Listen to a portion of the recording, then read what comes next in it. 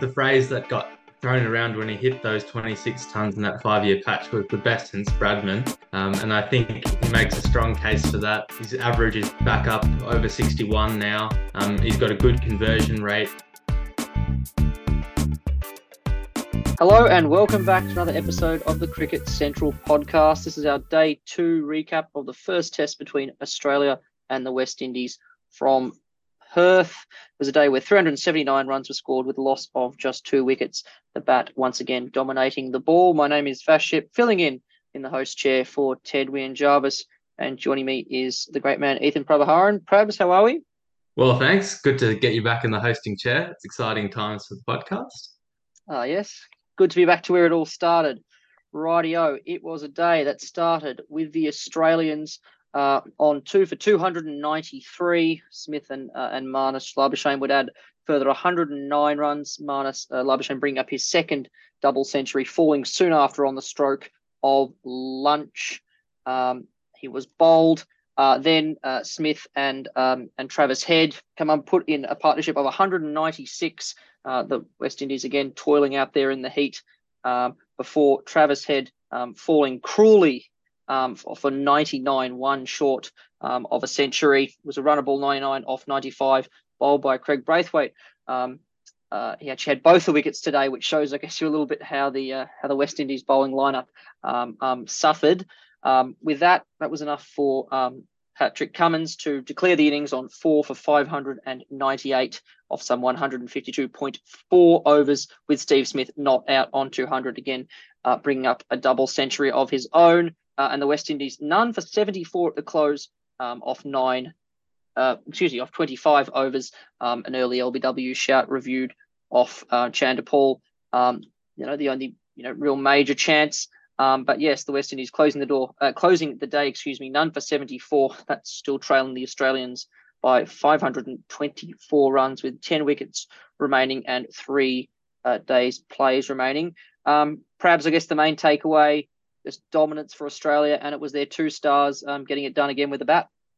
Yeah, it's great to see both Labuschagne and Smith in form and really showing their class at the international level.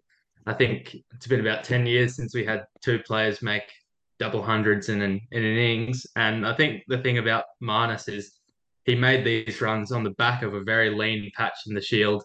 There are some players who, despite poor domestic form, you back to just ascend to a new level on the international scene. And somehow Marnus is one of those players. And it was a lovely knock, and he's really cemented his mark and turned 100 into a really mammoth score. I think it was raised on comms that his last 3 tons he's fallen below 110. So it was great for him to carry on and pass the 200 score, and no doubt him and Smithy will really love that. For Steve Smith, it was just a case of proving his words. I think he announced before this innings that he felt invincible, that he was back, would get the Steve Smith of old. And if this innings is any indication of what to expect for the rest of the summer, then I think the West Indies and South Africans will be quivering in their boots, because it was a lovely, solid knock of 200 not out. He looked solid and fluid from the get-go. And it seems almost comical, the fact that he's made technical changes to look almost more conventional and more normal, and it seems that it's all paying off. And you do have to scratch your head and wonder if he'd been batting like this all along. Would we see something Bradman-esque, or would we have seen something a bit more normal? And that's an interesting question to put forward. Yeah, absolutely. Couldn't have asked for a better start to the summer for either, starting with Marnus Labuschagne, the second double hundred. Had 215 against New Zealand a couple of summers ago at the Sydney Cricket Ground. And then, as you mentioned, had scores in the low 100s against India, England, and Sri Lanka. That's a massive score. You'll feel really good about that. And then, as you mentioned, Stephen Smith, what more could be said, reaching his 29th Test century in his 4th double. Had previous doubles all against England, interestingly. So his first double ton not against England, 2015, 17, and 19. He brought them up. His 29th century puts him 4th all-time level with the great Donald Bradman, still behind Ricky Ponting, Matthew Hayden, and Steve Waugh there. You mentioned it's been a decade, 2012, last time we had 2 batsmen score a double century in the same innings. Ricky Ponting and Michael Clarke it was at the Adelaide Oval against India. And I think it's fitting that those were the two batters, arguably of that generation in the Australian side. These will be the two batters of this and this current generation. Steve Smith, still 33, so a lot of cricket left in him. This does beg the question, could you call it a lean patch for Smith? I guess it's his third now Test century in the last 3.5 years. Had 26 in the 5 playing years before that. That's, of course, excluding the 1 year he spent out with the suspension. But 26 in 5 years was a ridiculous amount. There was this talk about him being mortal with only 3, in the last 3.5 years, as you mentioned. That technique, readjusted, being left out of the shorter overform, formats and all that. He's come back. He's made a massive score. I guess I've got a two-parter for you. Number one, where does he sit currently, I guess, among the upper echelon of Australian batters of all times? And where does he sit in world cricket at the moment alongside the likes of, Root? Kohli's always up there, Williamson and Labuschagne. Yeah, good questions for sure. I think the phrase that got thrown around when he hit those 26 tons in that 5 year patch was the best since Bradman. And I think he makes a strong case for that. His average is back up over 61 now. He's got a good conversion rate. And I think really what happened in that lean patch was teams started to almost figure out his technique and he was almost limited by it. We saw abnormal fields. It's a shame England couldn't work out something despite their pleas on the various stations and bus stops about how to get Steve Smith out. But I mean, there was a couple of bumpers. Neil Wagner had an interesting bouncer ploy, and teams stopped pretty much bowling normally to Steve Smith's abnormal technique. And it did seem for a while that he was, a bit slow to adapt to it all. And there was that lean patch, as you mentioned, without a ton for a while. And in the midst of that, there was a batsman who was trying to transition to a couple of other formats as well. I think there was a couple of innings against India in the one days that strike to me as pretty significant. The fact I think he managed 100 off 65 and 66 balls. So the focus perhaps was on those other formats too, and trying to figure out a mindset that was adjustable to all three. But I think now with this technical change, he's got the power back in his own hands, and he seems to be batting with fluency and channeling the Steve Smith of old. I do have him over the likes of Ponting, but I think it's hard to match that longevity, and it's yet to be seen. I guess if teams will figure him out once more, and we'll see another perhaps drop. But certainly his numbers currently are up there with the best, and it's only natural to compare him to someone like a Bradman. I think across the last few years, we've also seen drop offs in players like Kohli and Williamson to a lesser extent, but so Joe Root's really been the dominant force in batting. But I think Steve Smith at his best is always has always been the best in the world. I mean, Joe Root was a class act, but I think now that Smith has come out with this 200, I think he's made a strong statement saying he's back at being the best of the world. He's probably going to have to back it up with a couple more scores to ascend Joe Root, given Root's previous record.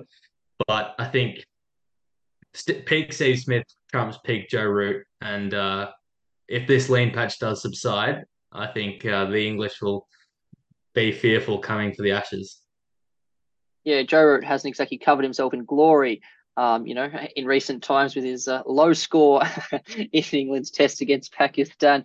I think Pearson would complain that I've managed to find a negative in that batting performance from the English, but we'll get on to Bazball a little bit later. I mean, they're averaging 60 and 57, respectively, in Test match cricket. As long as Australia has those two, at 3 and 4 there in the order, they're going to be in safe hands. Would feel extra sweet. Smith hadn't had a big score at Perth Stadium. Now he's got obviously a 200. That was his first score of even 50 at Perth Stadium, and also against the West Indies, he had a cruel 199 back in 2015 on the tour to the West Indies. So now he's got that 200 under his bed.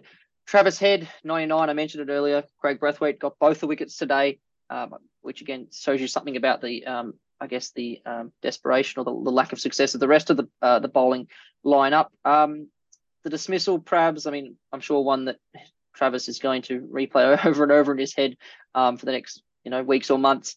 Just trying to glide a rather straight ball on the stumps through, I guess, kind of through the offside point, backward point. Probably not the sort of shot you'd be looking to play. That ball just play straight. You're on 99 and live to fight the next ball. Yeah, it was a shot of someone on 99, wasn't it? If there was ever a batsman trying to manufacture a single, probably from Mm-hmm. one that wasn't there, it was that shot. I think often there's an issue of trying to cut it when it's a bit too straight. It's a very common dismissal against the off spinner of players almost trying to cut it when it's back on the stumps. You're not going to get a lot of turn from Brathwaite either. And I think, yeah, he was just trying to be a bit too cute with it. Probably it's a solid block or even leave there, but he's trying to work for a one to get the quick single. In all fairness, that's how he's played the whole innings with aggression and intent rather than being laid back with that high strike rate as you've mentioned. But yeah, it is a shame because it's often quite difficult to come out after a large partnership and really make some runs. But he brought intensity from the get go. Would have been good to carry on from his ashes with another ton, but certainly good signs for him and good signs for the flexibility of Australia's team as well. We've got that backbone of the top four, and we'll assume some intent coming from batsmen 5 to 7. Yeah, we talked a lot about the Aussies' batting performance, and deservedly so. Moving on to the Windies and their bowling performance. I know yesterday you questioned the tactics, perhaps not aggressive enough, sort of willing to kind of sit back and maybe let the Australian batsmen get themselves out. Well, they were far too good for any of that, apart from obviously that Trevor's head dismissal. A lot of defensive fields, players on the boundary, boring cricket, a lot might call it, just giving 4 or 5 singles and over, and that was pretty much what happened for most of the day. Just ticking it along nicely. The odd boundary for Labuschagne, Smith, and Head. If they had their time again, well, may seem like a bit of an obvious question, but would they rethink those tactics? I think even before tactics, they've probably got to think about selection a little bit. I mean, we've criticised England's attack for having a lot of right arm medium pace, but really Roach, Steele, Holder, Mayers all bowl quite similar. And that aside, the main issue for me is Frost and Chase playing as the spinner at 8. I think that's a wasted position. He's come up with 31 overs, none for 140, going at 4.5 runs per over. And that's the opposite of what you want from your off spinner. You need at least a little bit of control, if not someone to hold up an end and allow a bit of attack from the other end. So I think they almost shot themselves in the foot with their selection. And they did start bright. It was a good sort of first 10, 20 overs with Seals taking out Warner early on in the innings. But yeah, you did feel a gear sort of shift almost to this a bit more defensive bowling. They didn't look really like taking a wicket for a large periods of the game.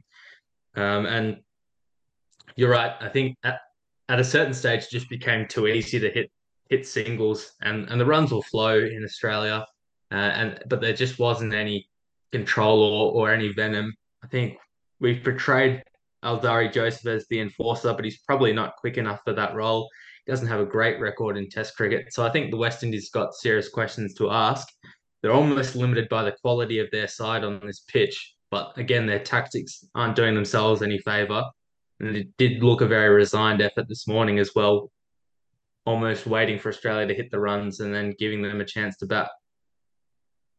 Yeah, and I mean, tough opening innings, not just obviously in terms of the runs conceded, but the amount of time they were in the field, the amount of overs they had to bowl. Roach 26 overs, Seals 21, Joseph 24, Mayers 15, Jason Holder, who's on the wrong side of 30, 23, Chase obviously the 31, and Brathwaite was into his 13th over when he picked up that second wicket of Head.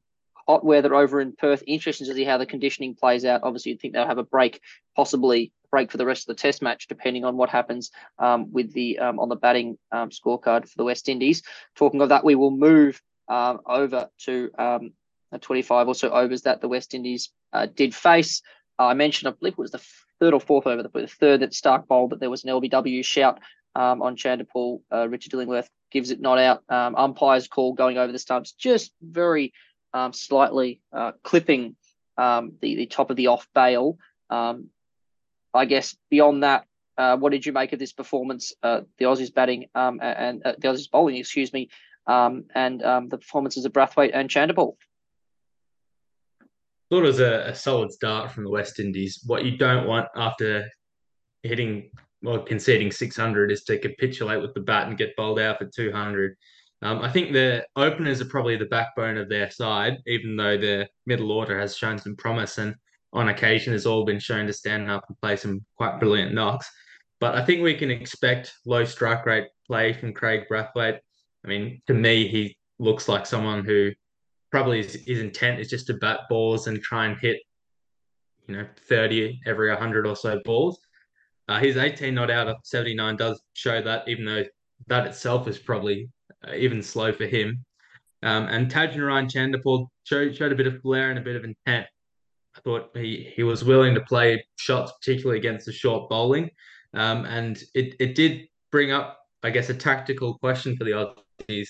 I think Ponting mentioned they started full, challenging the bat, and getting some play and misses, but a short ball ploy was quickly sought. And to be fair, even though Tagenarine went for it, I think it was generally pretty well controlled. So I think Australia have got some questions to ask as well. Cam Green not brought into the attack just yet, so we'll see how workload management looks for him. But I mean, it was a solid start from the West Indians, and they've really set forward the question to Australia: you've got to get us out, and it's going to be 20 hard wickets to get. And I think that's a good message to set. It was a shame that we didn't get that sort of message in their fielding innings, but I think if they do show this sort of defiance, particularly Brathwaite, Nathan Lyon might have the role holding up an end with attack from the other ends, and the quality spinner might even be the difference between the sides on this bouncy Perth pitch. And Chanderpaul receiving somewhat of an uncomfortable welcome to the Test match arena, getting hit in the unmentionables by Josh Hazlewood left him seemingly uncomfortable, as you might imagine, for a sustained period of time. But he's still out there, and as you said, going at a rather proactive 47 off 73, as opposed to Brathwaite's 18 off 79. But 0 wickets is the key there. You'd agree going into day 3. Talking of day 3, you mentioned line holding down an end, and for me it is quite frustrating as a spectator. It's so often the criticism is they dropped too short, they were too short of a length. As you said, often start they put the ball up, it's nibbling around with the seam that they're getting plays and misses, they're getting edges, and then it's always that temptation to creep short and to I guess it's just something that fast bowlers enjoy doing, trying to intimidate and all that, and setting fields. As you mentioned, we saw it with Stephen Smith, with a lot of oppositions going back years and having the leg slip in or having the person deep backward square leg. Do you think we're going to see the Australians persist with that? What would you like to see them do in day 3? Well, I think these batsmen have looked pretty solid early on. I think early in the day is the best chance to get the wicket, and I'd like to see it full and pitched up. I think you'll get these batsmen nicking off and nicking behind. They have shown a tendency to hang the bat probably around the fifth stump line. So I'm happy with the short ball as a variation or as a setup. I don't think that should be the main strategy until later on, or it shouldn't even be considered till later on. But yeah, I think nicked behind is the main chance. There might be some sort of pace in the pitch or a little bit more movement, but it's hard to say. There hasn't really been a lot so far. But yeah, I think just frustrating these batsmen, even though Brathwaite will look to bat long, almost hanging him at an end, building some pressure and nibbling away at that good length. Really, that's what Hazlewood and Cummins' bread and butter is. So I'd rather them go down that avenue and then use a short ball as a secondary measure. And a penny for your thoughts. A quick prediction: where do we end up as stumps on day 3? Oh, it's interesting going back to these. I'd like to see the West Indies offer some resistance and maybe end up at about 7 for 300. Although Is we'll batting out see the if they day a can. pass? I think they'd take 7 for 300, to be honest. I don't think they're looking at six. Well, they might be optimistic, but I don't think the rational thinker would predict 600 in response. So I reckon if they can bet out the day and hit, yeah, get to 300, I reckon that's a win for the West Indies. Yeah, indeed, I agree. Before we go, we have to talk about the English. Pearson Lynch isn't here to just to wax lyrical about this performance. So it's just going to be analytical facts at the moment. The first test between Pakistan and England at Rawalpindi, excuse me, and at the conclusion of the first day's play, somewhat ridiculously, England 4 wickets down for 506 runs. When I first heard, I was listening to the Australian match on the radio in the car. When I first heard them talking about the speed with which the English were batting, I just presumed it was a one-day international match. That is the sort of flair we were seeing from the English batsmen. It's a staggering scorecard. Perhaps looking at it, Crawley, pretty much a runnable 122, Duckett a runnable 107, Pope a runnable 108. Have to look at the last time the top three batsmen all scored hundreds in Test match cricket. Joe Root, very disappointing. LBW just for 23. Harry Brock is not out 101 off 81, and Ben Stokes not out 34 off 15, striking at more than 2 runs a ball. Bazball alive and well, perhaps. There is a little bit of baseball in it, but it's almost a bit of ugly cricket as well. I think there's been plenty of criticism of the pitches in Pakistan. They've been pretty conducive to batting, pretty flat decks, and really England are just hopefully sending a message to the Pakistani groundsmen to make some proper pitches. I think it's just a laughable scorecard, really. Plenty of comments can be made about Joe Root here because he's currently the only person who's been dismissed below 107. But it is quite phenomenal to think that Australia have dominated the West Indies and hit just under 600 in 152 overs. In less than half of the overs, England are now on 500.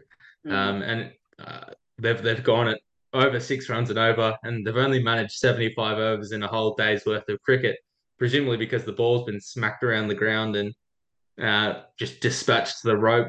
I think it's probably still going to be grim tomorrow. I'd keep an eye out on Stokes and Livingston because if there was ever a time that the record for the fastest Test 100 would be broken, it might be these two on this pitch. So it could get very, very ugly for Pakistan tomorrow, particularly because England are batting at such a rate. We might see a monster score because, yeah, I'd expect Pakistan to reply with a score in excess of 400 or 500 themselves, which is really not good for cricket at all. Yeah, good toss to win, you'd say. Yeah, 100%. It's staggering. It's kind of ironic that people always talking about how we're going to get more people watching Test cricket. What's going to make it more exciting? Well, you'd have to say this was pretty exciting, but at the same time, as you've alluded to, people will be criticising the way the pitch has been prepared. This isn't Test cricket at the heart. The Australian performance perhaps looks more like traditional Test cricket. Whether or not that's the way forward, we'll see. That 506, by the way, the most runs ever scored on the first day of a Test match. Second most runs in a singular day of Test match cricket ever, behind Sri Lanka's 509 against Bangladesh in 2002. And those 4 Centurions, Crawley, Duckett, Pope, and Brook, the 24th time a team has scored 4 centuries in an innings in Test match cricket. 2 quick things before we go. Crabs, first of all, I did mention that we'd just be going with the facts because Pearson can be liable to be a bit loose with the truth, and that's been endorsed by one of his great sort of a frat boy college style friends up there at ANU, who today shared with us on social media, and I quote, anything Pearson says technically is fake news. I think that's got to be our quote of the day. And before we go, little birdie told me you made your long-awaited return to club cricket at the mighty Blackburn South. You want to tell us about that? Oh, look, it was. I think I mentioned a couple of my lowlights the other episode. We were actually playing a T20 the other day, and I haven't batted once, done no training at all. So I go out to the middle, I think we are probably six down in a T20 in the final over, and we needed five or five to win it. It was a tense atmosphere, probably like 8 p.m. at night on a Tuesday, which is when cricket should probably not be played. But I must say, after not batting for about 2 years, I was in extremely rusty form, and I'm very lucky that the keeper couldn't run us out as we were running bys. I think I ended up on one not out of three, and I was very fortunate that my partner managed to hit the last ball for four, which set up a good victory in the first game of the season for us. So it's just good to be playing cricket, really. I mean, you forget like this the time you spend out there, you can really enjoy. I mean, you enjoy the little things, the scenery, the weather, the chat, all these sorts of things. But I reckon that might be a thing that you enjoy maybe in the first couple of games, and you get sick of it as the season goes on. So cricket has that weird way of making us all hate it by the end of the season, make us all miss it in the middle of winter. Yes, well, I'll always remember having the pleasure of being at the non-strikers end when you brought up a century in under 16 junior cricket. So I'm sure there's a lot of form to be rekindled there as you get back into the groove. Rightio, I will not be back, but I'm sure I'll be seeing you again, perhaps at some point over the summer with our daily test recaps. But for now, thanks for being with you, and see you when we see you. No worries. Thanks for having us on. Rightio, and that's it from us. We'll be back tomorrow with the day 3 recap, but at the moment, it's the West Indies none for 74 at the close on day 2, still trailing the Australians by 524. Bye for now.